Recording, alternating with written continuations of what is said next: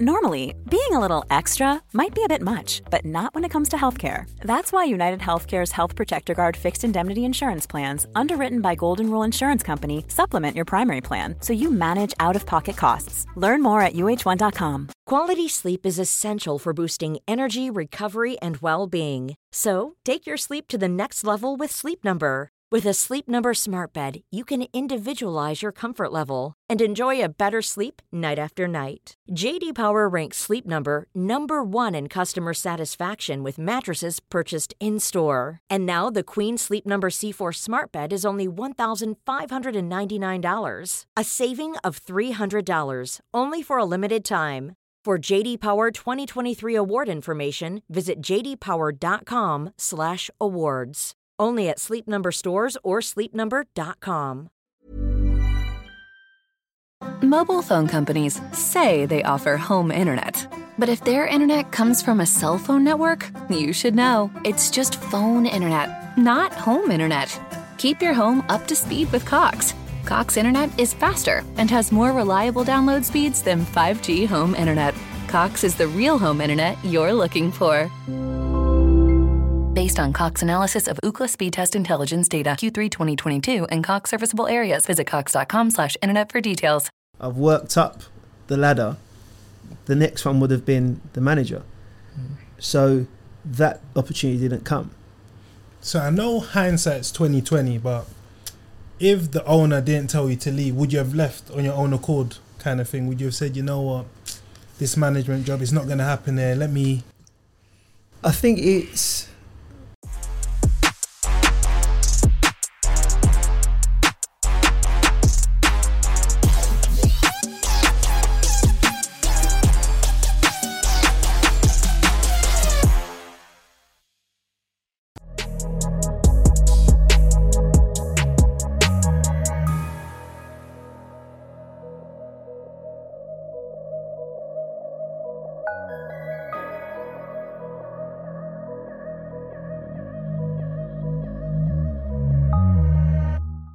Hello listeners, and welcome back to another episode of the Beautiful Game Podcast. As always, I'm with my right hand man Dej. What are you saying to me, brother? I'm good, bro. You know, it's a bit wintry outside, but a lot warmer in the studio, and obviously the guest that we've got is going to make it a lot more warmer, so happy to be here. Definitely. The minute our guest walked into the studio, the room really got warm. So before we introduce our guest, I just want to plug our socials. Follow our Twitter at podcast_TBG, our Instagram at pod_TBG, our TikTok TBG pod. Like the video for the algorithm, subscribe to the YouTube channel, and leave a comment below, please, because that's what helps the channel grow. We're delighted to announce we are joined in the studio with the main man, the legend, Jason Euell. Welcome. Thank you. Thanks for coming on, Jason. We really appreciate it. Obviously, you're someone that we've watched growing up in the Premier League, Charlton, knocking in them goals. And obviously, at the moment, we're having a World Cup break. You're at Bristol City right now. So how are you finding it? Because usually the champ's known as this sort of Jekyll and Hyde, Saturday, Tuesday. So how are you finding this sort of period? It feels good to have a break after the madness of the schedule that we've had so far. And like you said, it has been full on. Normally within the Football League, you tend to used to get those Tuesday, Saturdays, but just knowing that there's so many games that are getting pushed in before this World Cup break, it has just been relentless. So this little time now, I'll say that probably the first 4 days I've just slept. It's one of those ones.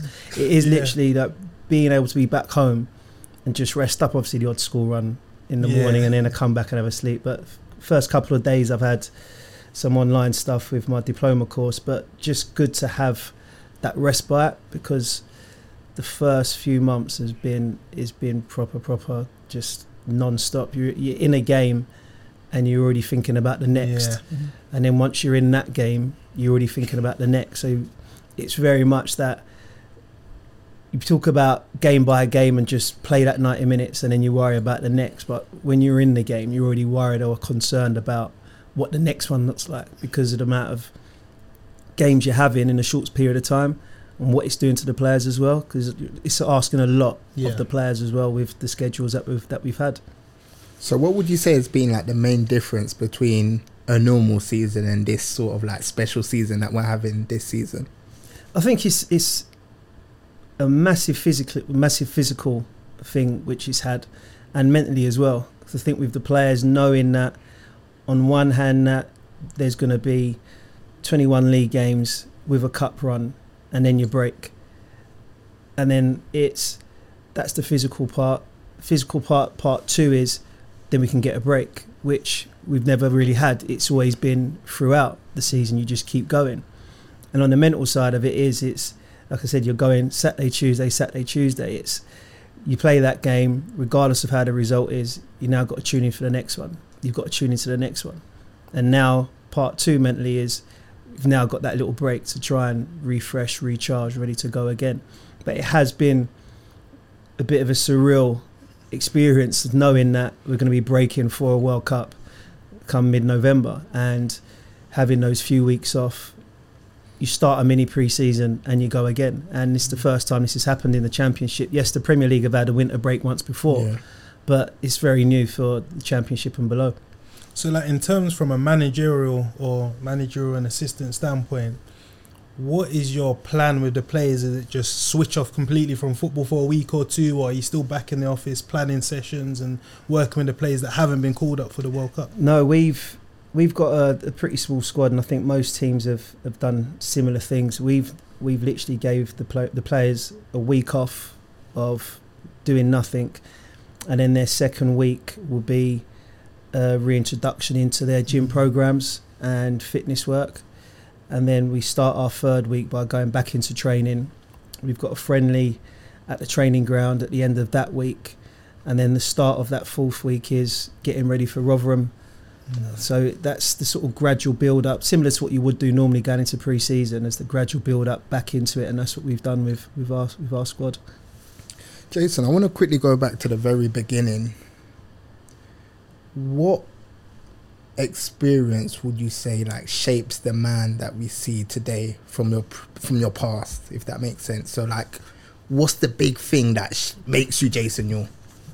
I think it's the family upbringing that I've had, the closeness that I've had with my family, and then bringing into that is my football experience of growing up at Wimbledon. And I've always said is that being around that era and those players who were older than me at the time, who are a lot older than me now when I'm in the group chats and we're chatting, I'm thinking, God, they're that old, is I always said is that that club made me the player that I was and the person that I am, and that's been mixed with the family as well, and that's where it comes with who I am today.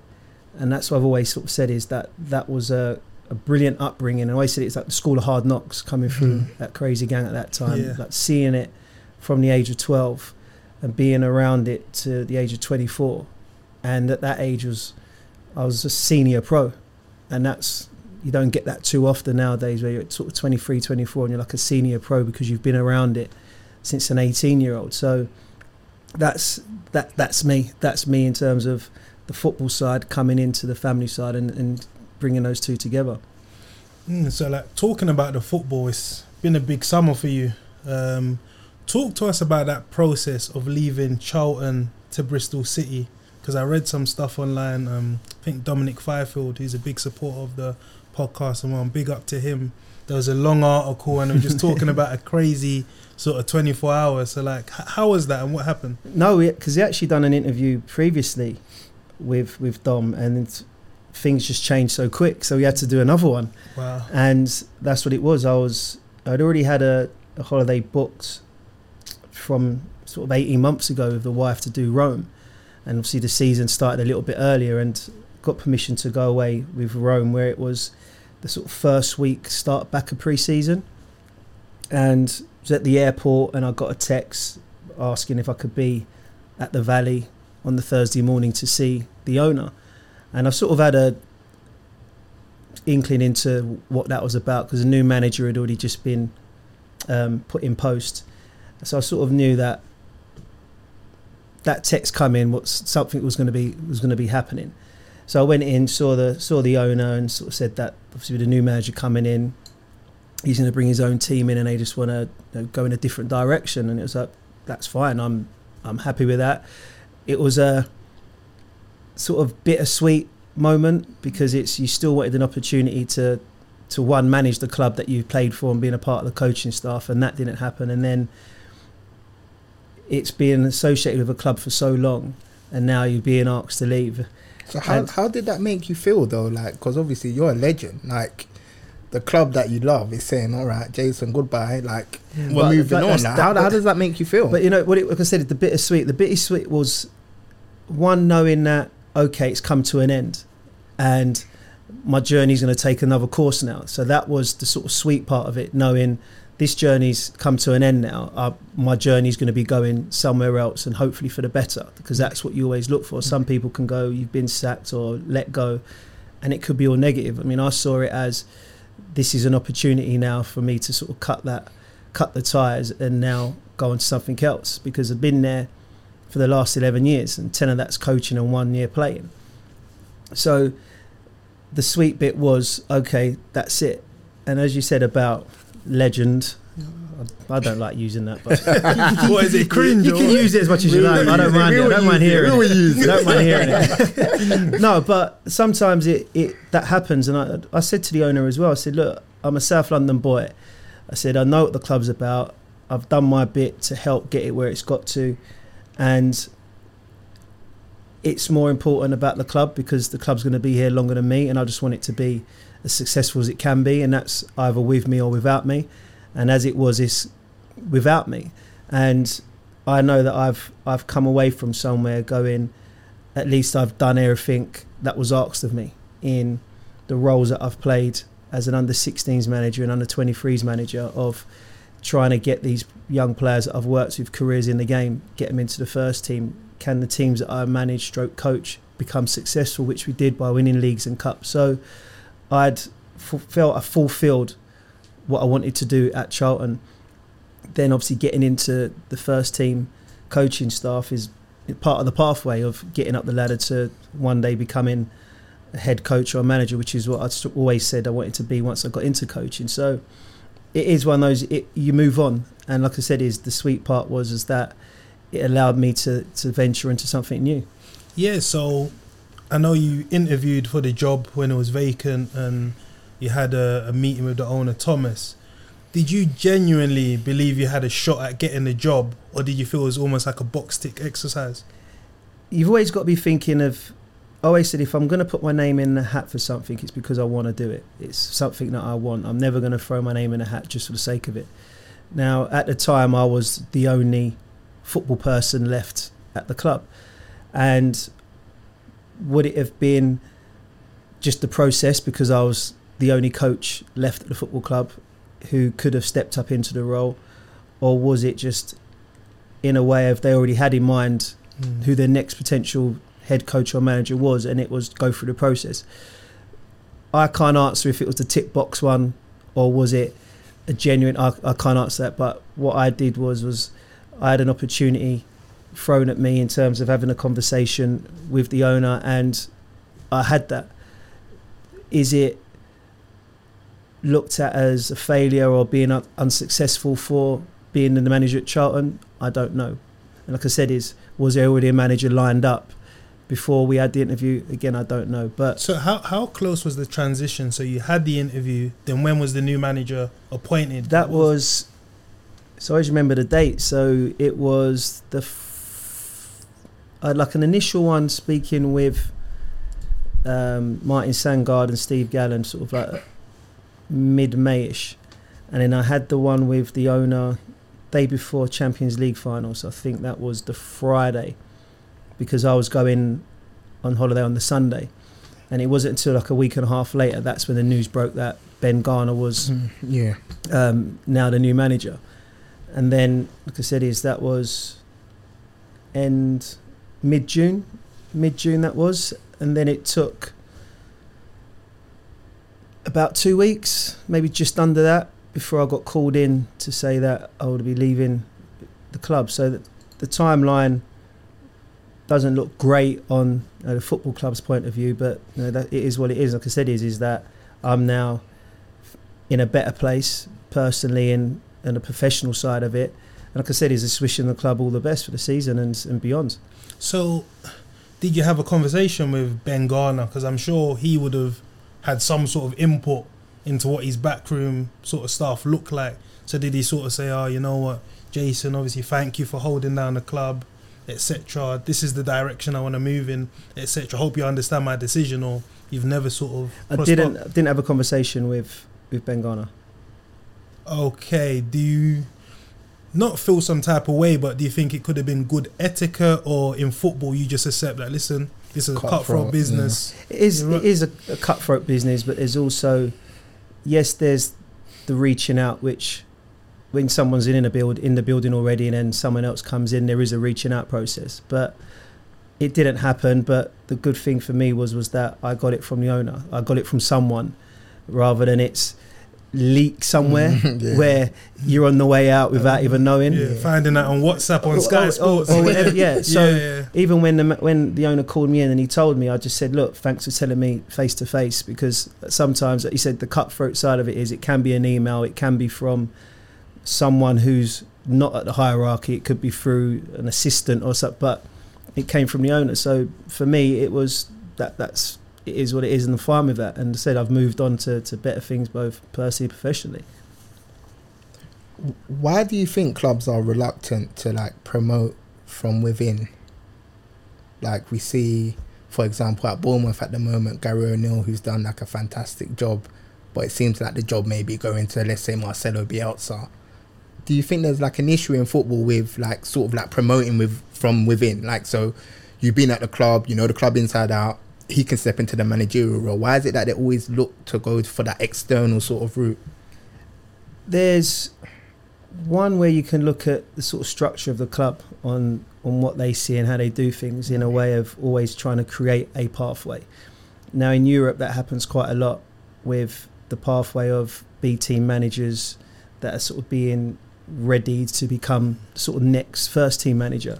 Some clubs do have that over here, or they have sometimes connections of ex-players that are doing their coaching at whatever level that may be, and that could be as their way, as a pathway, as an ex-player. So it depends on one, either the structure of the club, or it can be in a way of, do they have the experience, which we always know that comes into account, or is it that with there's so much money involved, do we just go for someone who's done a job already? So it's only those that are at that level can give you those answers. Now, you can be an interim for a period of time and you can have fantastic results, and we've seen it before. Sometimes that still isn't enough to get you the role. So when you're given that opportunity, the best thing you can do is give yourself the best account of yourselves. And if it doesn't work out at that club because you've done well there, that can probably open the door for somewhere else. So in terms of your coaching career, have you sort of interviewed for another managerial role apart from Charlton? Yeah, I had done in the past. I interviewed previously for 2 other roles. Like I said, what level was that at? They were League One at the time. Both teams were League One at the time. And like I said, those were... Colchester? No. Okay. No, like I said, is that when you're at, not saying when you're at, for me it was, like I said earlier, it's when you feel you want to put your name in the hat, you do that. And when I did on those 2 occasions, I felt it was a time for change. Now I'm ready to make that step, make that jump. And that's why I put my name in a hat for it. It wouldn't have been in a way of I'm in a position where I'm not ready, but I want that job, because then that's not quite right. Yeah. Because I'm just putting my name in a hat where I feel, I want that job because it fits, but I might not be ready. So the times when I have is when I felt, right, I'm in a place now where I've done what I've done, and now I'm ready to make that step up. And by me going up into the first team coaching at Charlton, and now where I'm at Bristol City, that's getting me closer to the goal where I want to get to. And Does it take time? Yes, it has. You know, for the age that I'm at now, at 45, I've been doing it for 11 years now. Now I'm my 12th. Now there are other managers who are younger than me, who've already had 2 or 3 jobs, and maybe I'm probably behind that now because it's that, well, they've had the experience. But it's probably now for me in terms of looking at, okay, what I've done and now what I'm doing, when I'm ready again for that, put the name in the hat time of it, I'll still be ready. Yeah. But I could still be looked at as, well, he's done this at that level and that at that level, even as a number 2, if you call it as that. But he's had the experience. And that experience works in some people's eyes, but not in everybody's eyes, of either being a number 1 or do they know what it'll be like. And with me, who's managed, because that's what it is, from 16s, 23s, for over 12 years, whatever it is, you are still a manager, you're still a coach. So sometimes with the labelling of a head coach or a manager, I've done both. Yeah, so you've gone in for 2 jobs. What's the reasoning for you not getting those jobs? Because as you mentioned, you've got a resume of developing young players. You know, you've had a hand in the likes of Joe Aribo, Ademola Lookman, Joe Gomez, so many players. So where's the discrepancy? What did they say? That one was didn't have the experience, and then I looked back at that after and thought, well, I didn't have the experience anyway, but you've obviously you want to have the conversation with me. This wasn't a way of me putting my name in the hat and then looking at it and then dismissing it. They wanted to have a conversation from what they've seen on the paper of the CV and having a conversation, and it was not enough experience. And then another role, club went in a totally different direction to, one, what the advert was out, and 2, in terms of the conversations that I had with them, and that club went in a totally different direction. So it was not so much feedback on one of the clubs, but on the other was the lack of experience. And we know that's the chicken. And we know that's the chicken and egg one. The only way to get experience is to get the job in the first place. So, another thing I wanted to ask is, as you mentioned, you've been coaching for a long, long time. Are you sort of not worried, but are you aware that maybe clubs can feel, you know what, Jason Euell, he's a number 2, he's not a manager, the more you stay in an assistant manager role? No, not really, because I think it's, football is a small world, and it all goes down to what I continue to do on the grass every day and what my impact can be on a match day, because the match days are just as important as what you do on a day to day. And experience, the longer I be a number 2, is the more experiences that I'm going to have, because of what the week's like, what the games are like, what the players are going to be like, the different types of players you're going to work with over a period of time. And people get wind of that. And like I said earlier, with clubs, of what they're looking for. Is it a head coach or is it a manager? Is it someone who's had a certain experience at a certain level or with certain players? That can, not that, who I am could fit that. And that depends on what club is looking for me, for example. Yeah. So sometimes you can get headhunted, same as any other role, any other job, of this is what he's been doing. It might not have been as a number 1, but over the years of what he's been doing as a number 2 could still be enough for us to take him as a number 1. How do you view the game of football? What's your philosophy, your methodologies? Is it about pressing the ball? Is it playing out from the back? No, I view it as, who said it? I don't know who said it years ago. I mean, Brian Clough or something. It's a simple game made difficult or made hard, something like that. And it is. And what do you mean by that? Well, it's simple, isn't it? It's you put the ball in the back of the net. Yeah. But it's made hard because one is the opposition you're playing against, and then all of the insights of the tactical side of it, the analytics side of it, the data side of things. So there's so much more now coming into football, which on one hand does make it difficult to make it simple. Because everyone thinks, we can put the ball in the back of the net. It's easy. Well, it sounds it, doesn't it? But how are you going to do it? How are you going to do that? And you got to find those ways. And that can be from a high press. That can be from a mid block or a low block and get teams on the counter attack. It can be we want to build from the thirds, or we just want to smash it from front to back as quick as we can and play in it. So there's different ways that you've got to solve these problems. And what I've been doing over the years of being able to have a team myself is find those ways, because every game's going to be different. And as much as this is what we're going to keep doing no matter what, this is my beliefs, it's how we got. Sometimes you may have to tweak that. So yes, I want to play out from the back. Yes, I want to make sure we play through the thirds and get into the final third and be nice, sharp, bright, quick playing it. But there's times that might not happen. Yeah. So how am I going to counteract that? So I always say you've got to have a solution for the problem. And if you've got a team that want to high press you and you want to keep playing out from the back, sometimes you've got to go down. Sometimes you're going to have to go. Sometimes you're going to have to go over it to then play. So there is no right way and there's no wrong way of playing. Everyone has their way. My way is I want it to be quick, I want it to be entertaining, and I want my players to enjoy what they're doing and get better from that.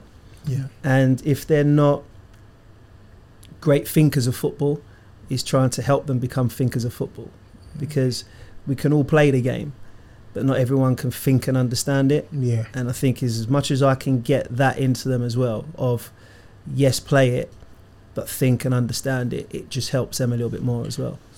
Because you've gone. Go on then. I'll go after. Yeah, because I was going to say that you've coached at Charlton and England under 20s, and obviously the general perception is at League One, the quality is not as good as sort of Premier League sort of talent. So how do you sort of manage going from a League One environment to an elite England squad environment? Can you see the difference in sort of quality? I think with the ages that I worked with at England from 18s to 20s, is those were young players that had been in the system for a long time, and they've had a ball at their feet all the time, which came from the EPPP just over 10 years ago, about 10,000 hours, ball contact, things like that. When you then come into League One, not everyone's had that same opportunity of getting their 10,000 hours in. Everyone's coming in at different stages of the game. Some are coming from non-league, that's less hours of the game. Some have been at the higher level, probably didn't get as many hours, but they've had that experience. But it's more in a way of, with what you've got to try and find what's best for the players that you've got in your League One squad. What benefits them the most? What formation is going to get the best out of these players? And I always look and go, put round pegs in round holes if you can. Don't do the opposite. So square pegs in round. That way is, yes, there's times you have to challenge players, but if you want to get the best out of them, getting the best out of them is not trying to put them in a square peg every game if you know it's not going to benefit them and benefit the team. So it's just finding that balance of what have we got at our disposal and how can we best use them and make them best effective to make the simple game of putting the ball in the back of the net more than the opposite team. So obviously you've worked with like a lot of youngsters, and I think Dej mentioned the England under 20. I think that's like a perfect sort of segue to my next question. What's your take on today's youngsters? Because we saw Cristiano Ronaldo in a recent interview say a lot of these youngsters, there's not going to be longevity because they don't have the mentality. It's different now. So what's your take on the current like crop of sort of young players' mentality and mindset to be the best they can? We're in a changing world. The world's always evolving, and my era is different to the era 5 years after that. And then the 10 years after that, the 15 years after that. It's more about how you move with that and move with them. So one of the things that Nigel Pearson said a few weeks ago at Fans Forum is that I'm relatable to the players that we've got at our football club. Not just because of the colour of my skin, but because, one, I've coached around younger players.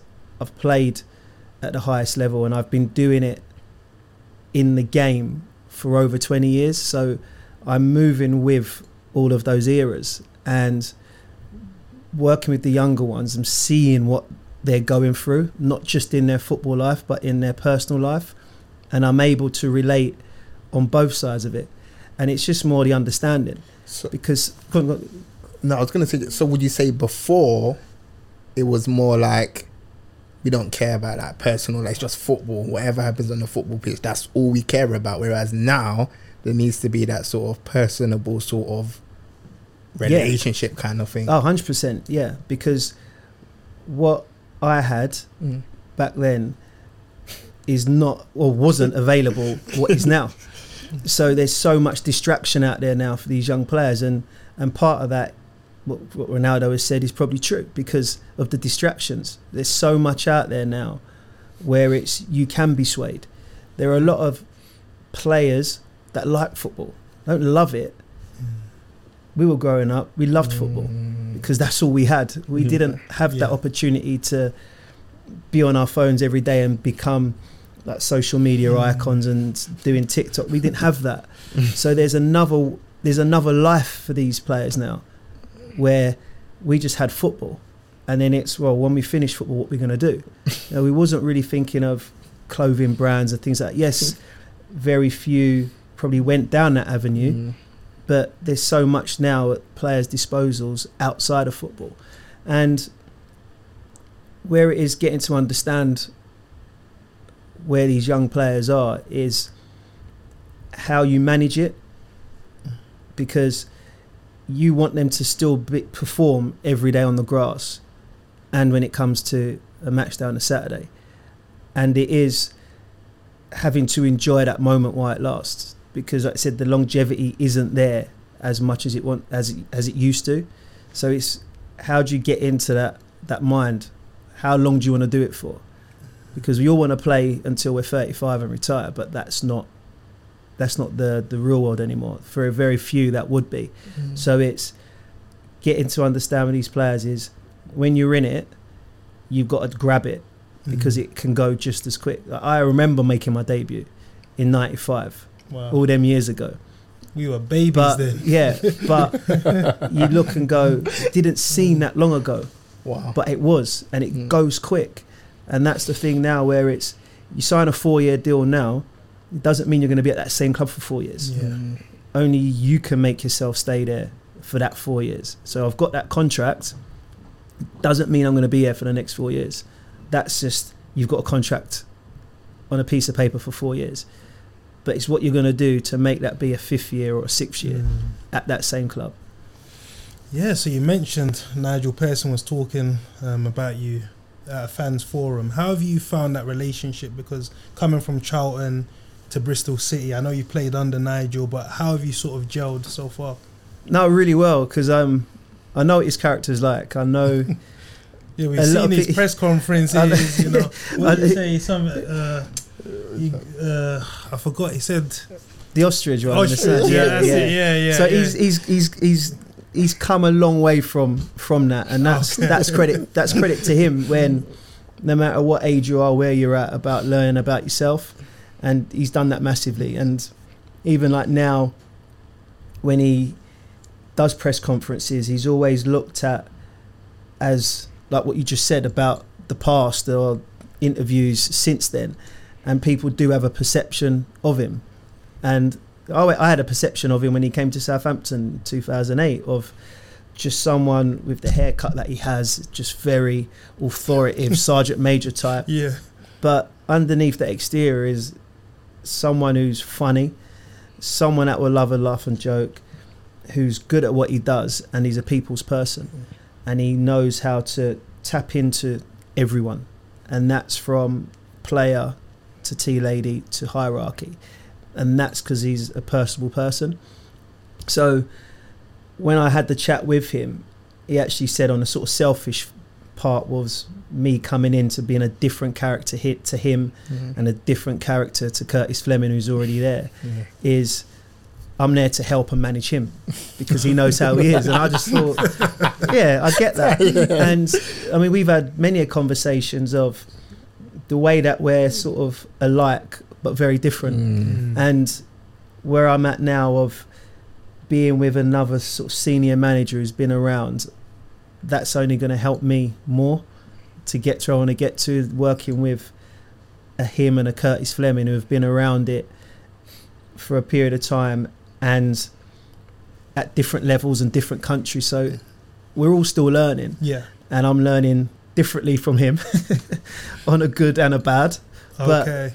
But that's what he is. And he said he's someone who from the outside people look and go, but he's a good guy. So in terms of the season so far, you beat me to it there. how would you analyse so far? Like That was it's gone? exactly what I was going to say. Season so far, I would say one, we've probably punched above our weight, but also I feel with the group that we have, we've definitely underachieved. I know it sounds a bit contradicting, but we've got a small squad, but a good enough squad to be higher than where we are. And when we mentioned earlier about how relentless this league is you've got to enjoy the wins when you get them, but you can't dwell on them because the next one's coming so soon. And then if you lose, you can't be too down about it because you're into the next one straight away. The main thing with us this year is we've been very good in a lot of games. We just haven't finished those off. And that's sometimes harder to take when you deserve more from the game. Now, we could say that Birmingham away, probably Burnley away, Norwich away. No, sorry. Birmingham away, definitely, when we lost 3-0. And Reading away a few weeks ago, where we look and go, those are two games that we definitely deserve to lose because we didn't perform and we didn't play well enough. All the other games that we've played in, we have been in those games and we should have got more out of the draws and the defeats that we've had. And when we went to Norwich on a Wednesday night, we're 2-0 down, go 2-1, we go 3-1 down, and then for the next half an hour, their backs to the wall. Like all the technical area all up on the site because they knew it was coming. They saw the next goal coming and probably us winning. We didn't get it. Yeah. We go from that Wednesday to Saturday to Burnley away. And I didn't go in the manager's office after the game because I had to shoot back to London. But Vincent Kompany said, even though that they're a very possession-based team, as you know, Burnley are at the moment, they done work on us on the Monday. They played Preston on the Tuesday. Then they played us on the Saturday. Wow. So they were that worried about the next game of what we would bring. And that was because of how hard we press, how quick we break on, and how well we can keep the ball. But he said he was at his most nervous when they had the ball. Yeah. Because if they turned it over, we can pounce on it. And we defend hard. So we had that week where we've played two teams that had been relegated from the Premier League, and we've had two very good performances and we come away with nothing. And that's more or less been the highlight, or not the highlight, that's been our season, sums up the season. So like I said, it's the recoup, refresh, and now start putting those disappointments after playing well and now turning them into 3 points. Because that's the thing about the Championship. If you win 3 games in a row, you're knocking on the door of the playoffs. Yeah, like it's like funny. It's so unpredictable. Like we all know, everybody can beat everybody. It doesn't help when you gift teams goals and you got to play catch up, which we've done in periods of games during the season. But you just know that we're sitting in 18th now. And I think it's 7 points to top 6. So mad. You look at the table and it's, we should be higher than what we should be, but it is what it is. But you know what a back-to-back can do. You know what 3 on the bounce can do. But you also know what a back-to-back defeat can do and what 3 defeats can do. Drag you into some trouble, innit? So you can win two games on the bounce, you go up there. And then you can lose those same 2 games. And then you're probably even lower than where you were at the start. And it's how do you get that consistency? And it is just about how many points can you just keep picking up, because that tally will prove pivotal come the end of the season. I wanted to talk to you about 2 players, Antoine Semenyo and Alex Scott. These are like two youngsters, and obviously we know you're very, very good with youngsters. Antoine's at the World Cup at the moment with Ghana. How good can both of them be? Because in recent months they've been like linked with Premier League moves. I know Antoine's been linked with like Crystal Palace, Bournemouth. Alex has been linked with like Tottenham, Everton, teams like that. So how good can they be? It sounds mad, but they can be better, even at a young age. And part of that is because they're still learning, and with the amount of games they're having to learn on the job as well. They're having to learn on match days, because the amount of games that you're having, you're not getting loads of training time. And when you do have that training time, it's how do you find that balance of the team and the player? And that's sometimes the hardest part of how do you get those extra little margins that you need from those two and everybody else. Is it, can I keep them out for an extra 10 minutes, 15 minutes? Because we want to do a little bit extra. Sometimes that can take margins out of their game the next day or the day after. Can we do analysis stuff? So for them two is, they're in a good environment, they've got good people around them, and they've got good players around them, as in young and senior, that are helping them. And the senior boys have been massive to our group. We've got sort of like a 5 to 7 sort of seniorish players, and the rest are sort of mid and young. So there's some mid-age players, but they haven't got loads of games under them, so they're still quite inexperienced.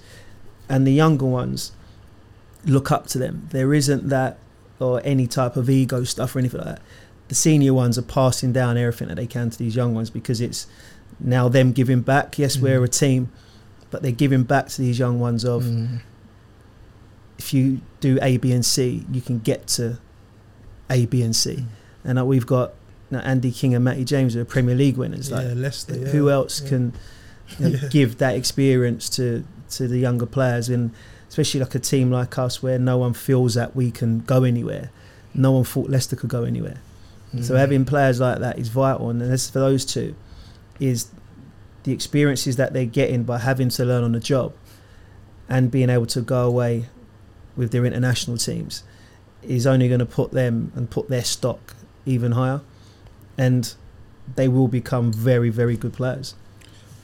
Jason, you mentioned training time. Why is that so important? Like, you always hear it, like, in terms of like top level managers, every time it's recovery, we don't get training time on the pitch. What does that mean? It's the schedule.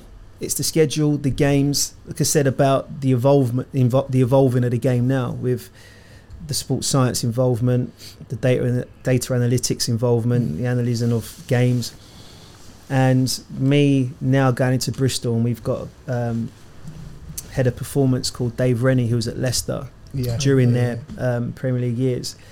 Really good at what he does in breaking down, when you hear a lot about red zones and red levels, and sort of how you can maximise players to peak performance, and he manages that during the week, and he does it really well. So he doesn't take away grass time from us. It's whatever time that we can get, it's can you do A, B and C within that? So you're still getting the maximum levels of what they need physically, but also what they need tactically and technically. So it's just sometimes how you get that balance within the time you have. But because you do get your Saturday, Tuesday, the recovery is important. So it's finding a way of how do we do that recovery. So we tend to, after depending on where we're at, most games, what the week's like, we've got a cryo chamber at the training ground. Boys are back there, aids the recovery. Getting back from Norwich at 4:00 in the morning, boys are straight into the cryo chamber. Crazy. And it's trying to get that recovery to at least get grass time on a day where, it's better to keep them off the grass. But if we can get cryo, they can get what they need to get on the next day, which may be a day off. It can sometimes allow us that a little bit more time on the grass, and it's a balance. Because I used to say it all the time. I used to call the sports science lot FPOs. What does that stand for? Football prevention officers. So sometimes when the sports scientists used to walk in a room, like the sirens would go off. It's like, no, they can't go out today. But as you go on, you understand more. You get to realise, okay, these are the reasons why. And ultimately is, can we get them at peak performance when it comes to match days? So how have you sort of found that transition from Charlton to Bristol City in terms of family life? Have you moved the family up to Bristol? Or are you still based down south? No, I'm based in Bristol. I've got an apartment there because children are in year 10 and 11 at school. So they're big. There's no point. Yeah. Don't listen to you anymore. Don't listen to you anymore. I think they are anyway.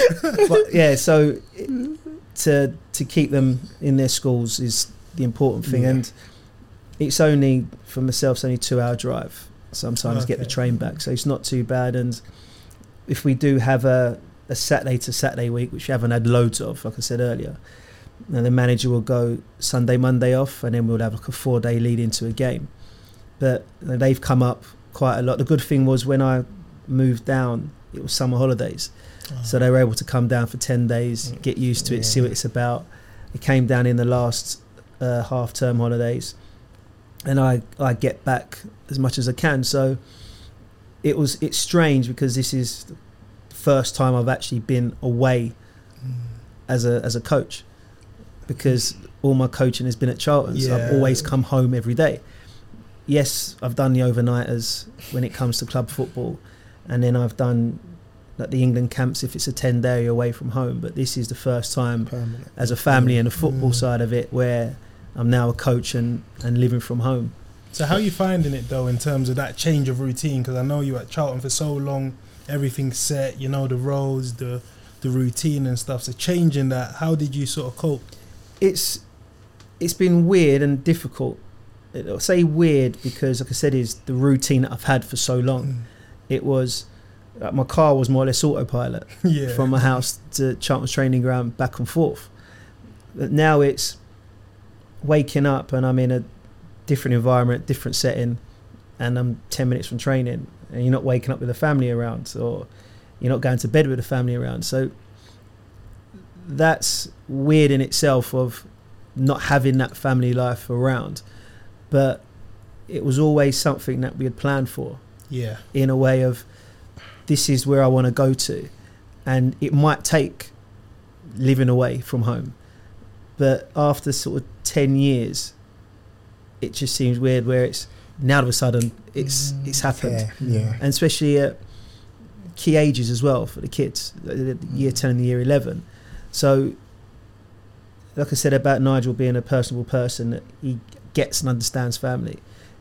Have an extra day off if you need to, because we've got enough staff here, we can manage it. And that's what he's like with a lot of people around the building, because there are some that live in Cardiff, which doesn't seem too far from Bristol, but everyone has different circumstances and scenarios of family life.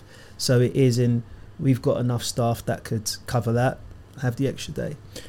So how's it been from like a mental standpoint? Because I listen to like a lot of podcasts and you hear like high profile players saying that like once they left their family, they had a lot of thinking time to reflect on life. Like how's it been from like a mental standpoint? Do you know what? Mentally, it's actually been okay. I know you can speak on the phone, you can FaceTime, but I'm not a million miles away. I think that helps. I know that I could be home door to door in 2 hours and a bit. Being away from it is a little bit quieter. Sometimes can be good, sometimes can be bad. But what it's allowing me to do is, like I said, I'm doing my LMA diploma course, so I'm thinking in another way as well now. So yes, there's the relentlessness of football, but I can also come away from that because of the studying that I'm doing. I can come away from football by having the FaceTime. I can come away from football by having those phone calls. So being away from home is the routine has stopped of being in your own bed every night. To being in an apartment bed, which is now my bed. But it's not your home bed. But now being home for this first coming up a week, it feels good. it feels good to be back home in your own bed for a longer period of time. It feels good, but knowing is that it is a refresh, it is a recharge. We go back, it's Christmas, they're going to be down to Bristol, so it's been going well. What are your strengths and weaknesses?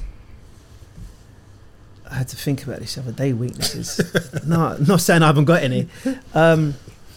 But to be honest, it's context. It's context, because a weakness can work out. It can work out. Always, for me, sometimes is always sort of as a weakness is. I'm not saying I choose my battles. Yeah, I would say sometimes in choosing your battles can be a weakness. So two aspects. There's the things that are happening within your life. Sometimes it's, I won't say it, I'll keep it to myself, and you try and deal with it yourself. Something that can be happening in your life, and it's, you can mention something, but you might not mention all of it. Okay. You might do that. Yeah. Or it's, you got to come out and say it because it has to be said. On a football side of it is sometimes where something needs to be said, I'll say it. Because it's... Why? Because is that like your upbringing that made you be like what is it? I think it's, if something needs to be said, I'll say it, because it's football, it's work. But I need to bring that into life as well. But then sometimes on the football side of it is not saying it, it can sometimes make it worse, or it can continue. So if I might not say it there and then, it's, let me just see if there's a change first, or if there's an improvement or something different before I say it. Because I'm a thinker, so I don't always say the first thing that comes out my mouth, because I see where that can get people, and sometimes that's a good trait, and sometimes that can be a real bad trait. But I think about things, football side of things, personal side of things. I hope that makes sense. Yeah, it does. But so would you say you're wearing two different hats? Jason, you're the man, then Jason, you're the football man. I think it's, do I like conflicts? Yeah, I like conflict. It depends on how that is. Depends on how it is. Because I don't think all conflict has to be a negative argument. I think sometimes conflict gets pushed down that way, sometimes too much. I think sometimes conflict can also be a positive, because you can both be saying different things but for the same goal. Does that make sense? We could be arguing for a good, but it's not an argument where it's, we're ready to snap at each other. We can both be having that, but ultimately it's, we're both sort of going the same way. Yeah, I get you. Yeah. Where people sometimes think conflict is always negative. Yeah. Sometimes the conflict is, we both see what we're trying to do, but we have say it and get there in different ways. So you can be going there, but ultimately we're still trying to get there. And as a strength, I'm a people's person, I'd say. Yeah. I like to get, like I said, I'm a thinker. I like to get around and get to know, pick brains, find out about them, how can I help them, and just be approachable. Because I always say is that we always want to have respect, but it works both ways. If you get it, you give it, and if you give it, you'll like it back. And I always see that as something massive, because again, that's coming from the Wimbledon side of things, is that we walk down a corridor and you didn't look someone in the eye, that you're getting one of them in the back of your head. Because ultimately it's respecting your elders for one, but acknowledging someone who's walking past you in a corridor. You might not know them, but even if it's a little head nod or just a little something. So I think it's just important that I keep saying that all the time to people. Like, just acknowledge. There's no harm. You ain't got to like someone, just but acknowledge. But say, yeah, people's person, just to get around and find out how they are, who they are, and what they're about. Yeah, so you've managed a lot of top youngsters from South East London. That's where we're from. Yep. Yeah, big up South London. So like, obviously you've dealt with Ademola Lookman, Joe Aribo, Ezri Konza, Joe Gomez. Which one of those for you is like the biggest success story? They all are. No, for me, they all are. Yeah. Because, like I said, for me, going into coaching was wanting the opportunity to try and give these boys a career in the game. And with that, a lot of the boys that I've coached have managed to get to the highest level, and others are on the brinks below. But I would hope I've given them the opportunity in the game by giving them my experiences and my knowledge of the game and the coaching that I've given. And I look out for all of them. Yeah. Up at that level and up at that level, down at that level, sorry. I'm always keeping an eye on the boys that I've coached, boys that I've crossed paths with, who've been on trial with us, who are playing elsewhere, whatever level, because there's always names that stay with you. Yeah. And that's the thing, you just want them to try and be as successful as you can. And little story was 2 weeks ago, we played Middlesbrough, and Isaiah Jones, fullback from Brixton, isn't he? Yeah, so he was at Tooting and Mitcham, and he came into us a few years ago, and he came in initially with a sore knee. So he said, okay, we'll help you manage it, try and get you right. Don't worry about it. Because I always say, is that normally on the first day, I always say to players when they come in on trial, just be you. You're here because you're a good player. Don't try and be someone that you're not. But also on the flip, knowing how hard it is, because you're like a new boy at school. Yeah. You just walked into this whole environment like a school playground, and you're the new boy and you want to impress. Like, don't worry, just be you. And when it's, we're going to bring them in for a week's trial, what are they going to do in a week? I'm not going to see who they are, what they are in a week. Give me 2, for example. So he came in with a bad knee. We helped him with that. And then a few occasions, he had to sometimes leave early because he had to go and pick up his sibling. And then 2 times he came in late for training. And I was like, look, Isaac, you can't do this. I get you've got siblings and home life that you've got to do. It's not a problem. Just always let me know in advance. If you're running late, let me know. And it was actually one time too many of him coming in late. So I had to sit him down and just sort of say, look, we can't prolong this. This is a professional environment. We're trying to give you the opportunity and we can't keep stretching that. So we're going to have to release you, but we'll still keep an eye on you. But it's now something for you now in a way of dealing with your responsibilities and being responsible for you in terms of where you want to go. And I knew when he went into Middlesbrough on trial, because I've got people up there, and when I went and played against them the other week, went up to him, said, I gave him a hug and I said, well done. I said, I'm proud of you.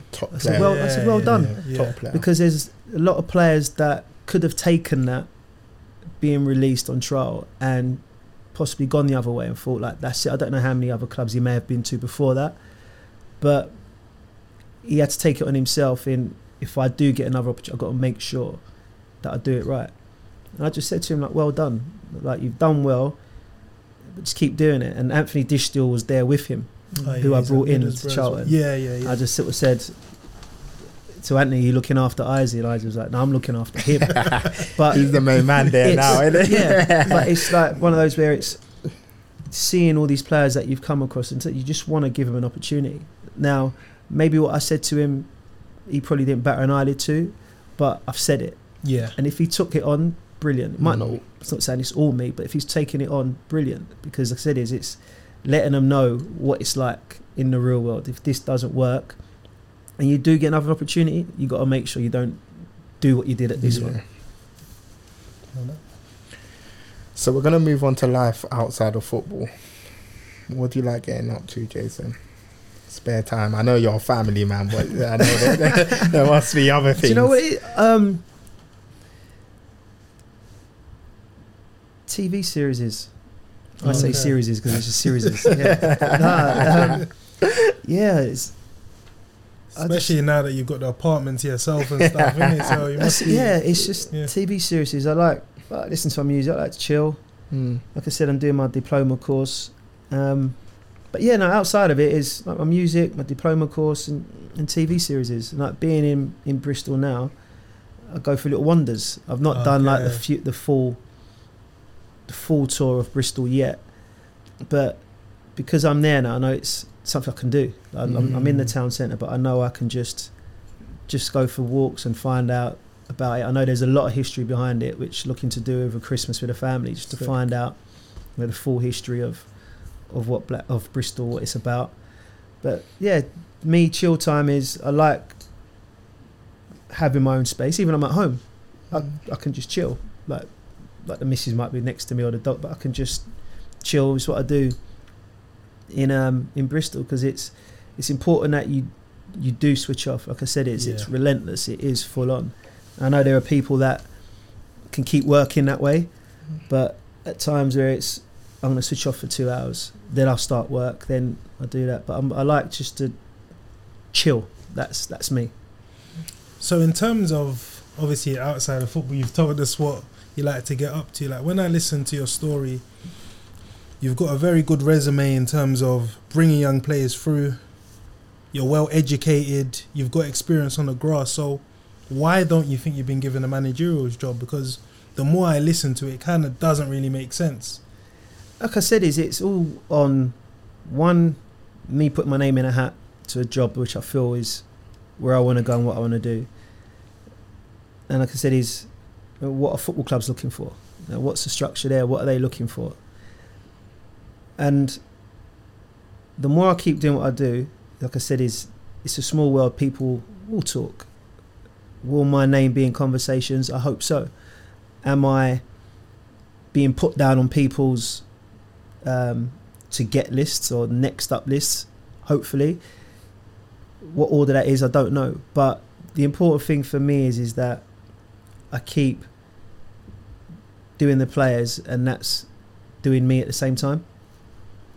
So if I keep doing the players and that's going to keep doing me, that will hopefully start making people be aware of, yes, I'm out there. I'm sure people, I'm not saying I'm sure, yes, people know I'm out there. Yes, I've got the qualifications. I've worked within the England setup for 4 years. People know I'm out there. And it's always timing. Not necessarily always my timing, but that football club. And how it was for me now being at Bristol City, that timing was their timing. They were looking for a new first team coach. I just left Charlton and it happened that way.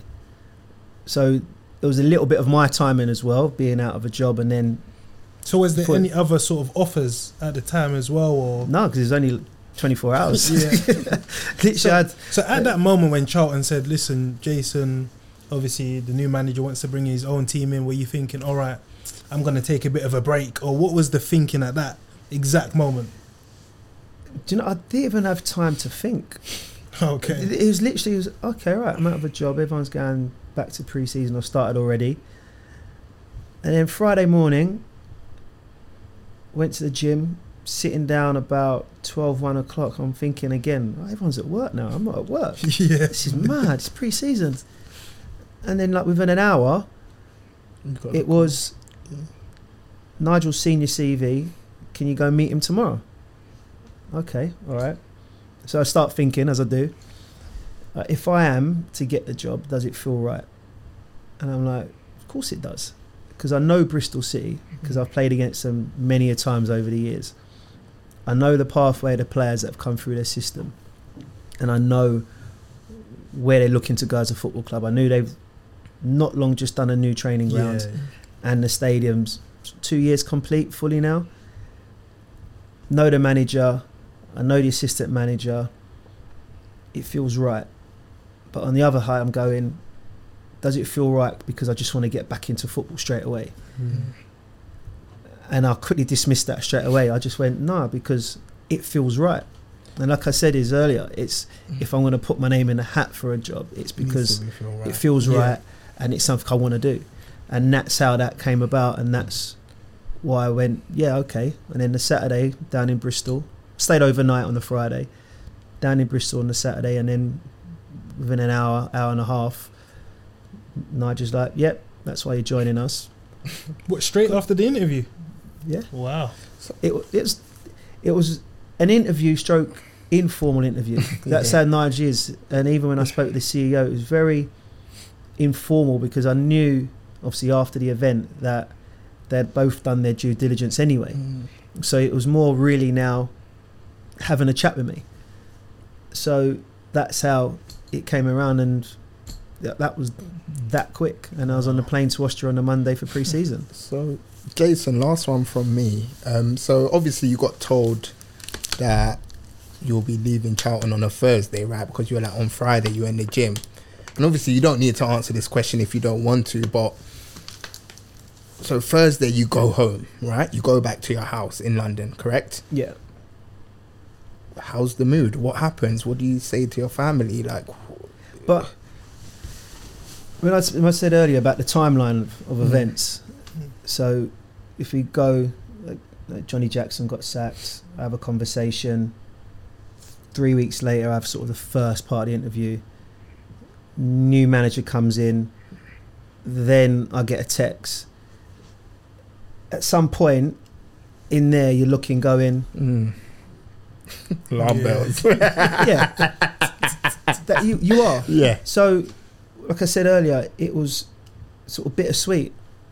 So when I came out of there, 15 minutes later, I rang the wife. She's like, "Okay, yeah, cool. It is what it is." Yeah. It's because if that was me, I'll be crying. I'll be real to you. no, but it's if I was there for 2 years and I felt my time isn't done, like I can't believe I'm getting sacked or getting kicked or left, whatever it is, it probably would have been a different feeling. Okay. But it's 10 years been there, and the only thing I didn't do there was manage the football club in the journey. I've worked up the ladder. The next one would have been the manager. So that opportunity didn't come. So I know hindsight's 2020, but if the owner didn't tell you to leave, would you have left on your own accord, kind of thing? Would you have said, you know what, this management job is not going to happen there, let me... I think it's one, obviously, where your owner sees you. Even though if a new manager's coming in, it's where does your owner see you? Because you can still be a part of the new team. Where does the current manager see you? Does he see you as part of his team, as if he's a head, 2 assistants or first, or are you 2 assistants if he's bringing another in, or is it an assistant and a first team coach? Like you said, it's the hindsight bit, but it's all what the club see.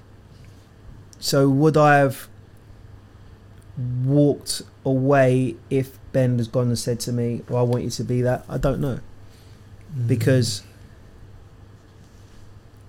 you look at your journey and it's right. I've been doing this for a period of time.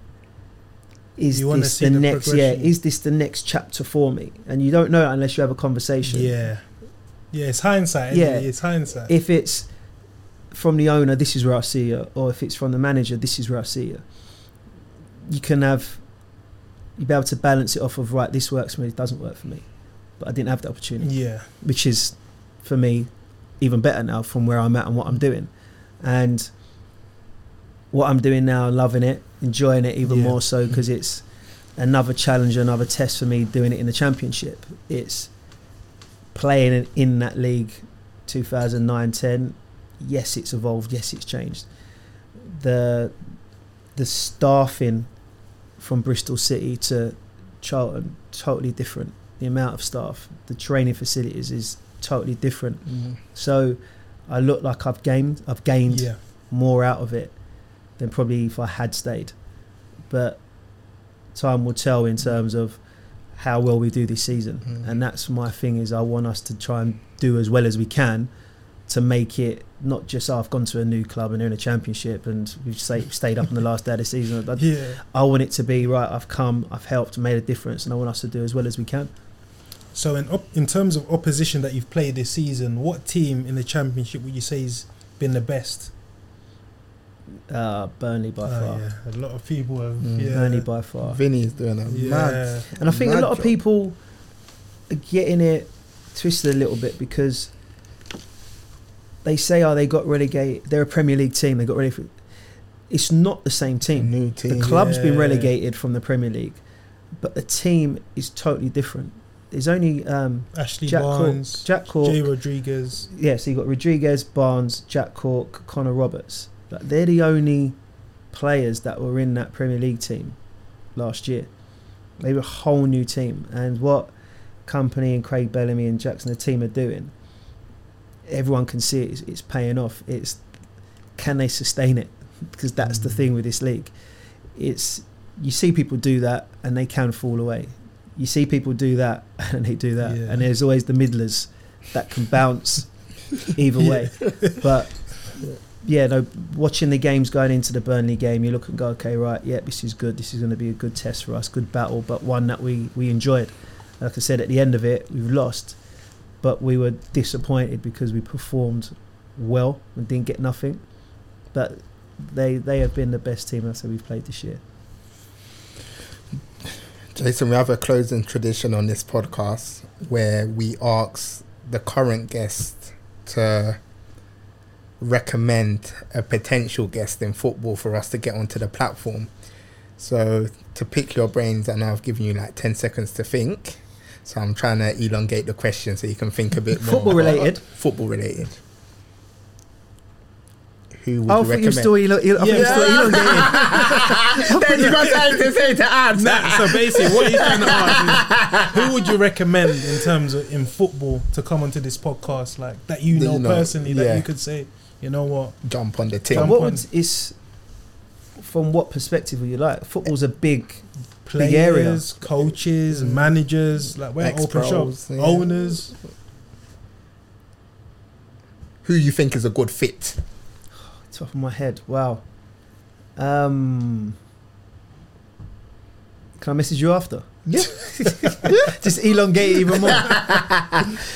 No, I don't want to recommend someone and be like, nah, it's not for me, because not everyone's into podcasts and things like that.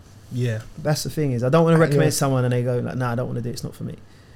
But I can work my brain. Okay. Like I said, it's what aspects of the game you want it from. Like, this is a coach, ex-player type. This is someone different for people to hear, different area of the game. Then because that's what you do. We've had like Brendan on, we've had Mick McCarthy on, we've had so many different managers on, players, sporting directors, Stuart Webber at Norwich. So yeah, we're open shop. We're open. No, I have a little think. Cool. Jason, thank you.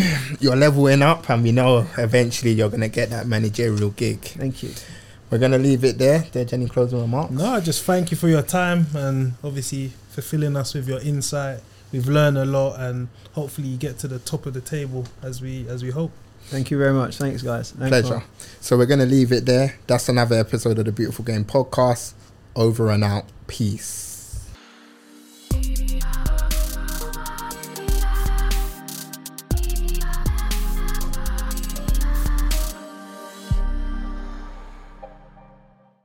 Mobile phone companies say they offer home internet.